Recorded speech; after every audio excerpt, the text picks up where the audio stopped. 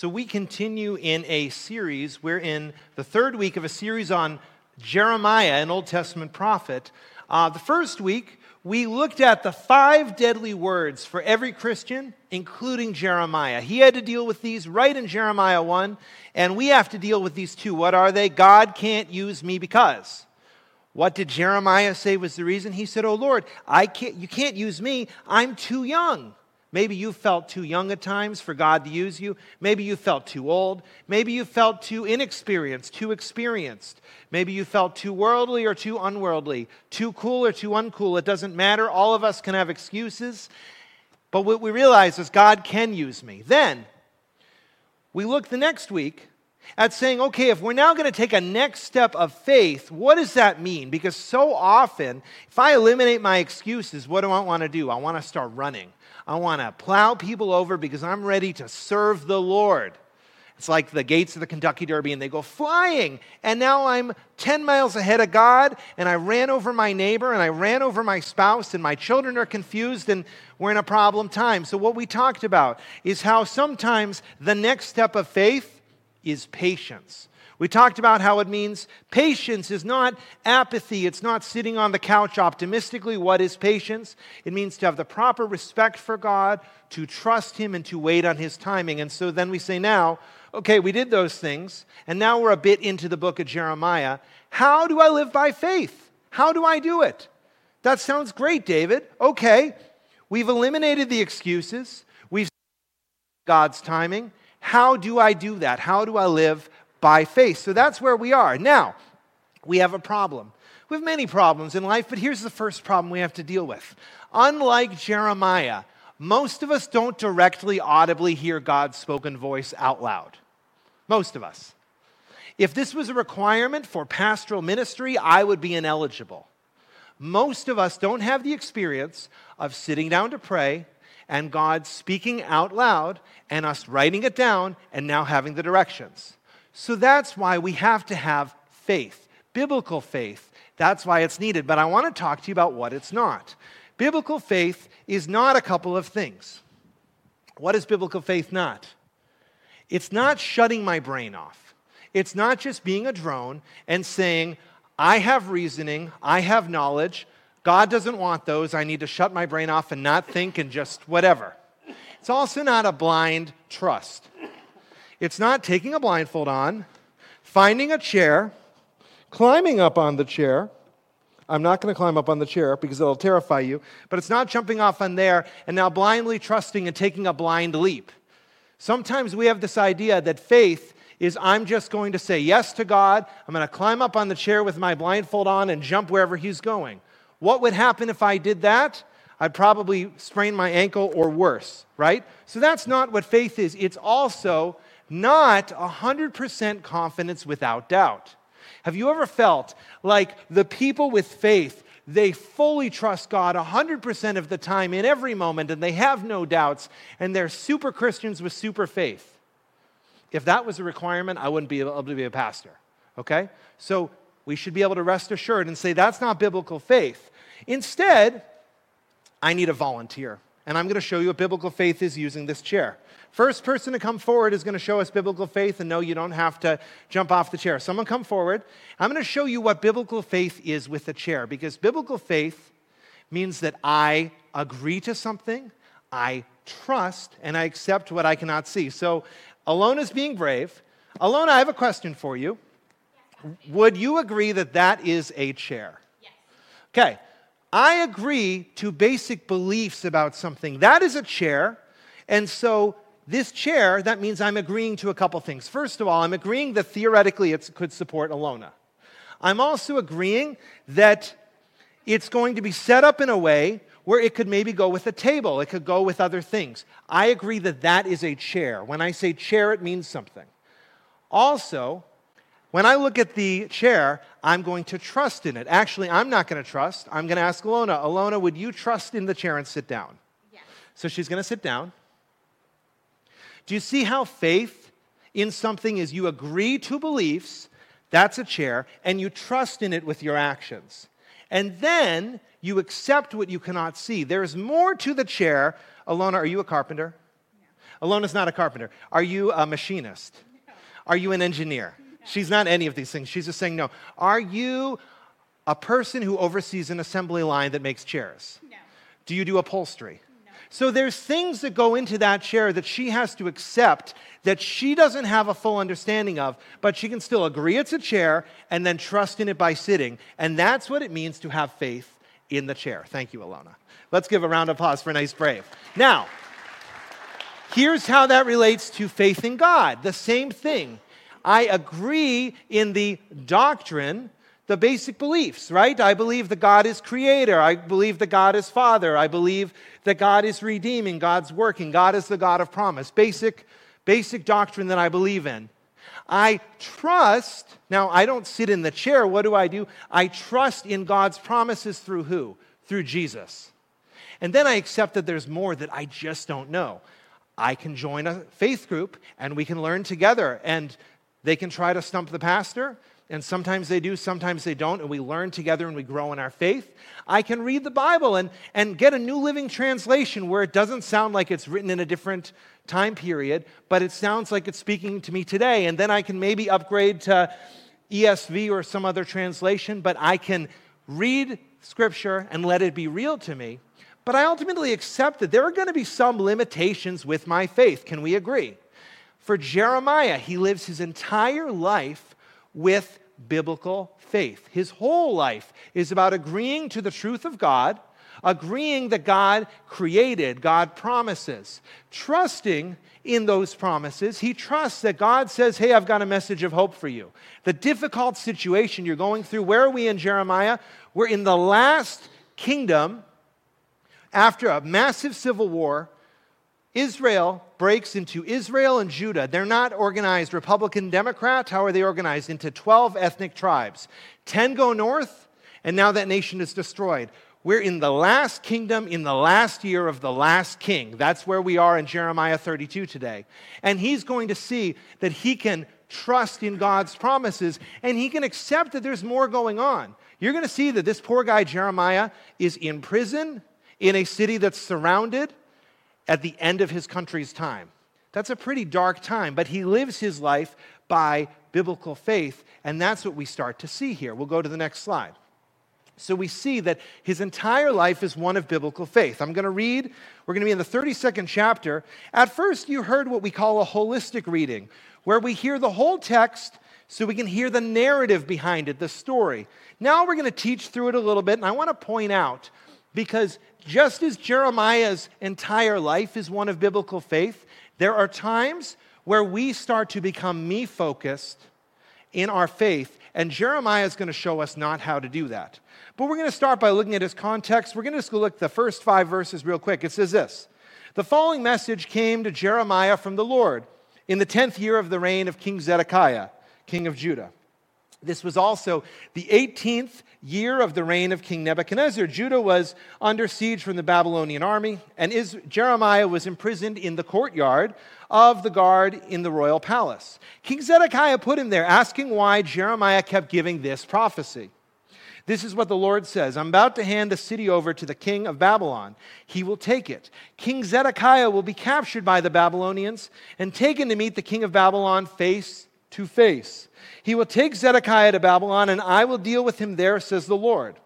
If you fight against the Babylonians, you will never succeed. King Zedekiah is the last king. He's not a particularly great guy, and he's sick of Jeremiah's doom and gloom. King Zedekiah thinks he can just hold on and he can figure things out. He makes his life and his faith. We talked about faith isn't a blind trust or a leap. He kind of does this leap where he's like, I'm not sure what's going to happen, but we're going to figure it out. That's not biblical faith, but that's how Zedekiah is living. Jeremiah is in prison, and I want to show you what's happening around his city. They're doing a siege. What does a siege look like? In the ancient world, you have a city, and it's got a wall. And then around that, a siege means an enemy army comes and they surround it so no one can come in and no one can go out, and now you're stuck. And what do they hope you'll do? They hope you'll run out of food, water, and courage, and eventually you'll open the gates and surrender. That's what they're trying to do. They're under a siege. Now, this is great for us to look at because we have times where our life feels like we're under siege. During this, Jeremiah is going to be in prison. So we have times where we feel imprisoned, and we have time where we feel under siege. Jeremiah is dealing with both.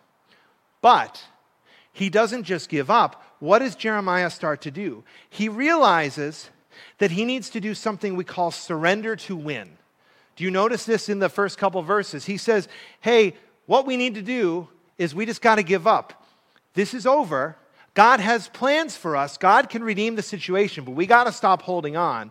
We got to stop trying to make things something that they're not. We got to accept that we are here because of disobedience. That is why we're surrounded. And so what we need to do is we need to surrender and understand that God is working through the situations, including the king of Babylon. For us, sometimes we need to surrender to win. This is so important that this is what we're covering next week. We're going to look at Jeremiah 38 next week. We're going to talk about biblical surrender. We're going to take the whole time and look at what surrender means, what it doesn't, what does it mean to surrender to win in my life, who do I surrender to, who do I not. But this is what Jeremiah is saying, and it really ticks the king off, so he throws him in jail. And he's furious that this is going on. But our big idea today is that biblical faith places the emphasis on God, not on me.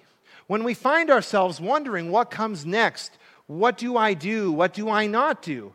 If we start to get me focused, if we start putting on the blindfold and jumping off the chair and taking those leaps that God's not asking us to do, we're making it about ourselves. Instead, biblical faith places the emphasis on who? Not on me, on God. What we're going to see here is that there's times each of us starts to have a me-focused faith. And Jeremiah is going to show us exactly what to do and what not to do. We're going to start with this. First off, God is always speaking, and it's verified by his word. You're going to notice that Jeremiah is spoken to directly by God.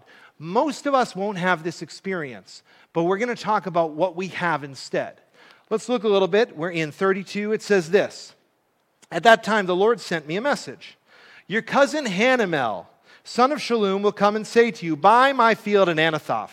By law, you have the right to buy it before it's offered to anyone else. Then, just as the Lord had said he would, my cousin Hanamel came and visited me in the prison. He said, please buy my field in Anathoth in the land of Benjamin. By law, you have the right to buy it before it's offered to anyone else. So buy it for yourself. Then I knew the message I had heard was from the Lord. So Jeremiah is told this. Hey, you're in jail. The city is being sieged. There's a lot of bad going on. But this guy is going to approach you, Hanamel. I think he's one of the great con artists of the Bible. We don't know. But imagine this. You're in jail. You have family land outside a city. There's an army sitting on that land. And your shady cousin comes and asks you for money. That's what Jeremiah is dealing with. And so Jeremiah has to figure out, is this God? Is it not? What's going on? What do I do? He gets this message, and then it happens. Now, for each of us, we may not have the experience of having God directly talk to us like this, but we have Scripture. Scripture is really interesting because what we understand about this, we don't worship the Bible. What do we do with the Bible? One of the things we do is we say that the Holy Spirit worked through the authors, and as Christians, when we read the Bible, the Holy Spirit works through the words here to meet with us and to actually have a new, fresh conversation. Not that the words change, but the word speaks to us in our context today.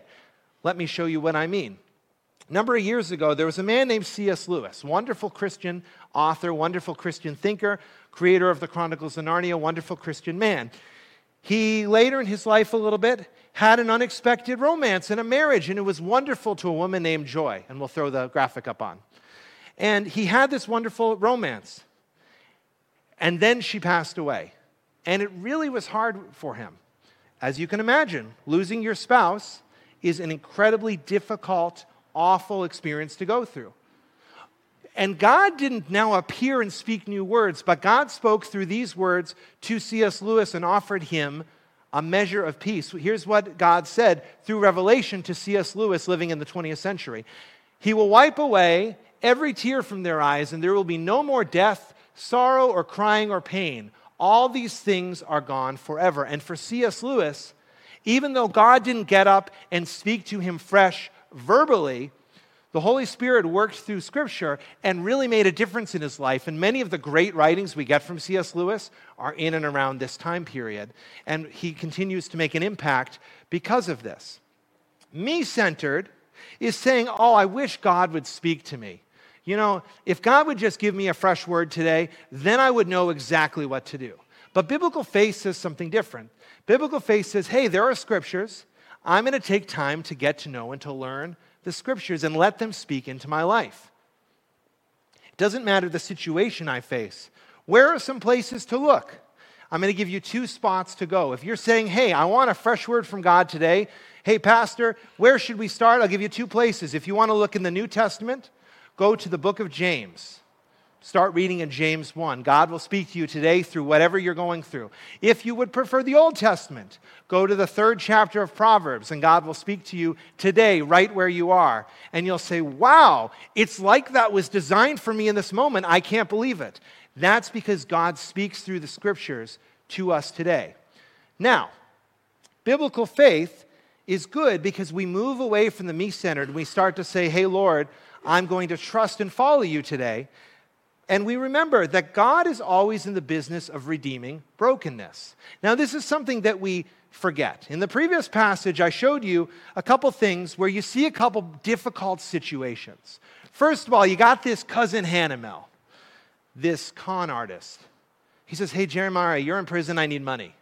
So Jeremiah could have looked at Hanamel and said, that guy's a deadbeat. Then Jeremiah is in prison in the middle of a siege with the country going down, and he hears directly from the Lord, and he knows that the country is really going down. There's no guessing. There's no speculation. This is real. That can seem like a dead-end situation. But Jeremiah says, no, it's not a dead-end situation. I know God is going to redeem it and work through it. Then you've got this field. The whole text is about this weird field that we have to figure out what's going on with. It's being occupied by enemy troops. And you could say to that, well, that's just a waste. God can't do anything with a field that's just occupied by enemy troops. That's the end of the story. But let's see what happens instead. We continue in Jeremiah 32. Here's what it says, starting in verse 9. So I bought the field. This is Jeremiah at Anathoth. So he's in the middle of this desperate situation, and the relative comes up to him, and he buys the field anyway. Let's see why. Paying Hanamel 17 pieces of silver for it. I signed and sealed the deed of purchase before witnesses, weighed out the silver, and paid him. Then I took the sealed deed and an unsealed copy of the deed, which contained the terms and conditions of the purchase, and I handed them to Baruch, son of Neriah, grandson of Messiah. I did all this in the presence of my cousin Hanamel, the witnesses who had signed the deed, and all the men of Judah who were there in the courtyard of the guardhouse. Jeremiah has an act of outrageous faith. He is in the middle of being imprisoned during a siege, and he trusts God anyway. And he buys and redeems this field. He doesn't have immediate access to the field because an army is sitting on there. But instead, Jeremiah realizes that he can be a redeemer. This is something that we see all through Scripture, and I want to explain. It's alluded to in our previous part. Have you ever heard the word redeemer? Like we say, Jesus is our Redeemer. Let me show you where it originally comes from. It's an Old Testament thing. I won't go deep in the weeds, Leviticus, but in Leviticus, we learn this concept of what a Redeemer is, and we start to see that it's shown there. And then it's also, we see in Ruth, the story of Ruth is all about, and we're going to throw this graphic on the screen, it's all about being a redeemer and taking a situation and financially restoring it, keeping it in the family. And then that's what we deal with here in Jeremiah. He has the opportunity to take a messed up situation and to financially redeem it.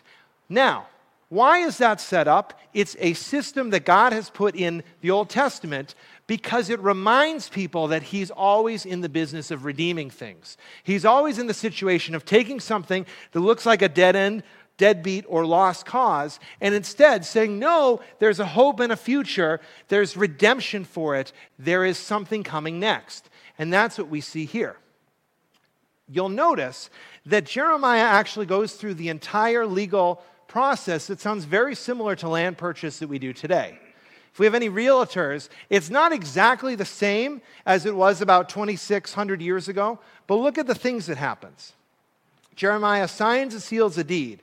He weighs and pays silver. He hands the deed copies to the secretary, and there's witnesses. Because biblical faith allowed Jeremiah to do these couple things.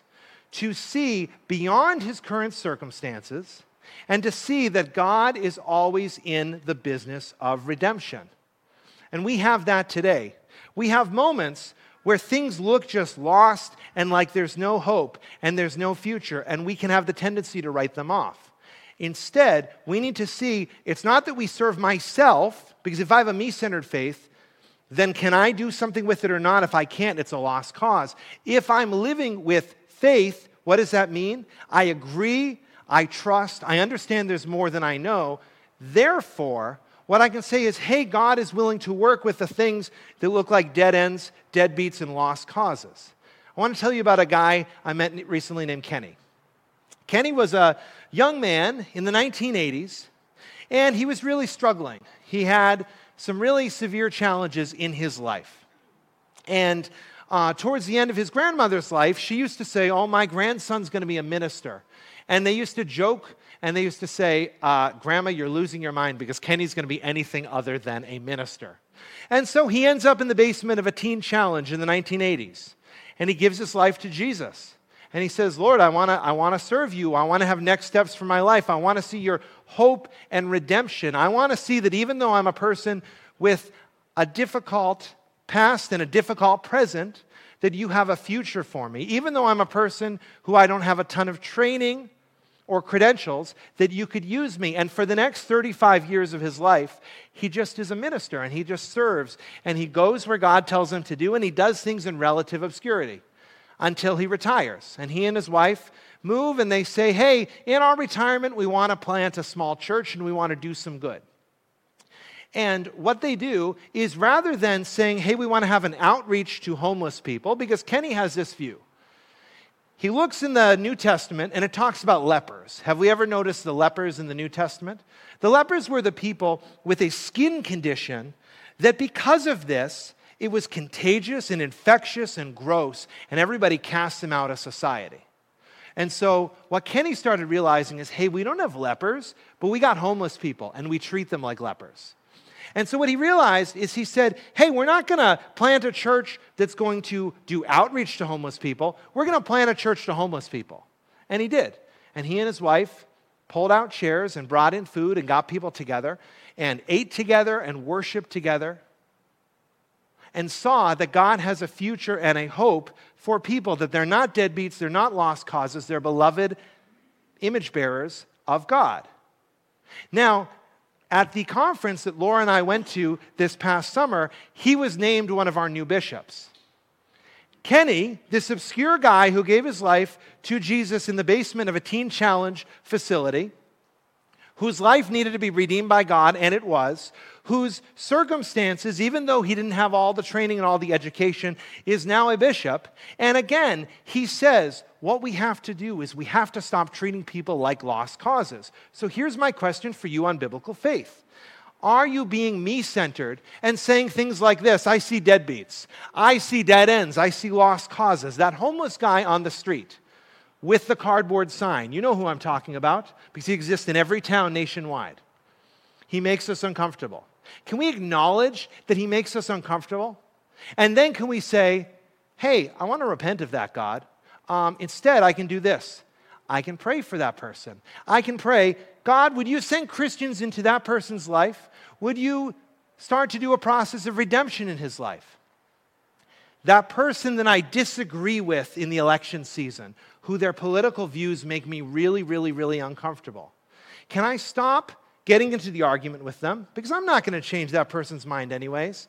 Instead, because I want to make this really real, can I start praying for that person and just praying, God, would you just do some redemption in that person's life? Because I'll tell you, if that person is always coming to us with their really strong political views and hitting us over the head with it, it's probably the symptom of a greater problem. And no, it's not that they have the wrong opinion necessarily. It's that there's some desire to be heard. There's some frustrating thing that's happened in life. Maybe it's a cycle. But God is the God of redemption, and God can use even that person because he can use even you. And I'm going to be honest, each of us have as messed up stuff in our life as that person with the strong opinions, because biblical faith says God is all about redemption.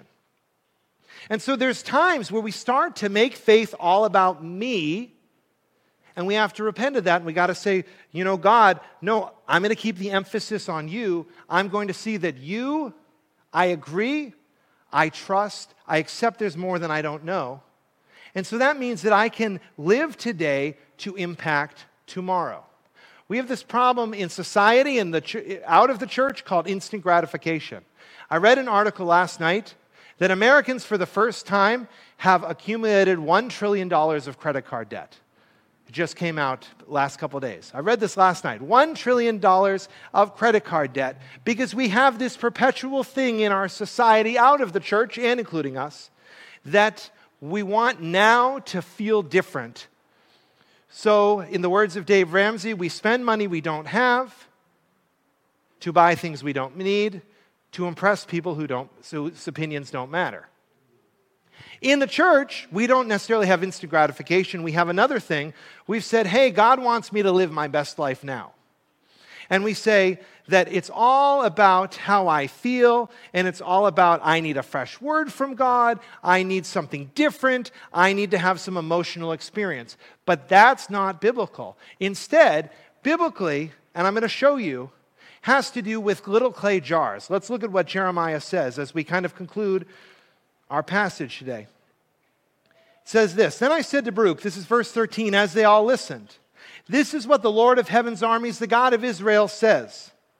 Take both this sealed deed and the unsealed copy and put them in a pottery jar to preserve them for a long time. For this is what the Lord of heaven's armies, the God of Israel, says. Someday people will again own property here in this land and buy and sell houses and vineyards and fields. So what Jeremiah is saying is you're going to take a deed that's worth nothing right now, and you're going to put it in a little jar. No, they didn't have Bennington pottery, but if you sometime go to the Holy Land and you visit the museum where they have the Dead Sea Scrolls, you can see clay jars from the time period of Jeremiah. Not these exact ones.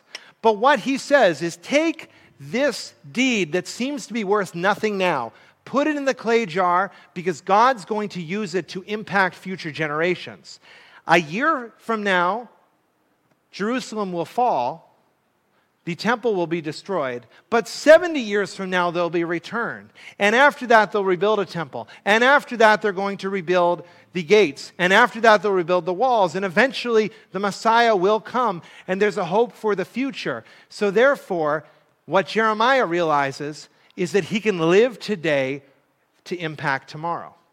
My grandfather served little tiny churches in North Dakota out in the middle of nowhere. Sometimes there was 4 to 14 people there. Now, if he was looking for this big emotional Jesus experience, it didn't exist. These were quiet towns. There was no internet. There was no live streaming. It was just the fundamentals of ministry. It was getting some people together, singing some songs, praying together, doing the Lord's Supper, getting to know neighbors. And it didn't build a mega church out in North Dakota. What did it do? It had an impact in my family's life to the point where my grandfather had a son who became a pastor, and he had another son who became a pastor. And in our families, we've had doctors, we've had nurse practitioners, we've had school teachers, we've had police officers, we've had people who've made difference in business. We've had all these different people in our family live out this legacy that was my grandfather putting something in a jar in a prairie and saying, hey, God, you take it for the future. I'm going to plant a seed of ministry. For us, maybe you have children. Maybe you have grandchildren. So I'm going to speak to you for a second. There's a tendency when we hang out with our little kids, there's a tendency to want to just survive the time. I invite you, don't sit on your phone on the couch while your kids are playing. Put the phone down and get on the ground with them and be ridiculous. You are taking your time and putting it in a jar for the future because your child or grandchild will remember when mom, dad, aunt, uncle, grandma, grandpa, friend was ridiculous and played unicorns. That's what Ruby wanted to do yesterday. She was playing unicorn. She has this unicorn dress costume thing, and I had this stick unicorn. We're running around neighing and being unicorns. They'll remember that, and you'll impact tomorrow. That starts to be what faith is. That we sit and when our kid asked us the really weird question about faith, about Jesus, and it makes us uncomfortable because we don't want to talk about death. Because the squirrel fell off the building into the trash can, drowned, and now our 3-year-old sees a dead squirrel. True story. And now it's uncomfortable because I have a 3-year-old and a dead squirrel. And I don't know what to do, and she wants to know. We talk about it. And we take a shovel and we pick up the dead squirrel and we take it to the backyard, we bury it and we talk through death and we talk about heaven. It's uncomfortable, but it impacts tomorrow. That's what we have the opportunity to do. What are you putting in your clay jar today? Not that it's going to give now some sort of wonderful sensation, but you're going to say, Lord, I don't need to feel amazing today. Instead, I can trust you and I can invest today to impact tomorrow. Because a me-centered faith says if today doesn't feel amazing, something must be wrong. But think of our clay jars. Biblical faith is, God, help me live today to impact tomorrow. What can I put in that clay jar? What little act? Maybe it's getting involved in my church. Maybe it's saying yes to that annoying pastor when he keeps saying, there's more for you. There's more for you. Hey, you could lead a group. Hey, you could pray with your neighbors. Hey, you could buy a $6 Bible on Amazon and give it out. I know that, by the way. There's a stack of $6 Bibles back there that we're going to start giving out. You can do small things to today. Put your paper in the clay jar and invest for tomorrow. So here's our thing. Today, biblical faith places the emphasis on God, not on me. Where are you placing the emphasis? We'll go to our big idea. Where are you placing your emphasis? Are you all about me? Me, myself, and I? Or are you saying, hey, Lord, we're taking next steps. We've eliminated excuses. We've said patience is a step. Now I'm ready to do something. Now I can agree to doctrine. I can trust Jesus. I can accept that there's always more for me to know, but I can place the emphasis on God, not on me. So we'll invite the elders forward, and Todd will lead us in Amazing Grace, and he can come up. But I invite you, as our elders come forward, we give an opportunity to respond to each message. We're going to keep it super simple. If you're not God-focused in your faith, if your faith is to me-focused, come down. We want to pray for you. And also, we always open the altar for prayers for healing, prayers for peace, prayers for friends. Together, we can make a difference for Jesus. Let's sing together. We'll sing Amazing Grace. I invite our elders and other leaders to come down, and please come down for prayer. We want to talk about this, and let's sing together.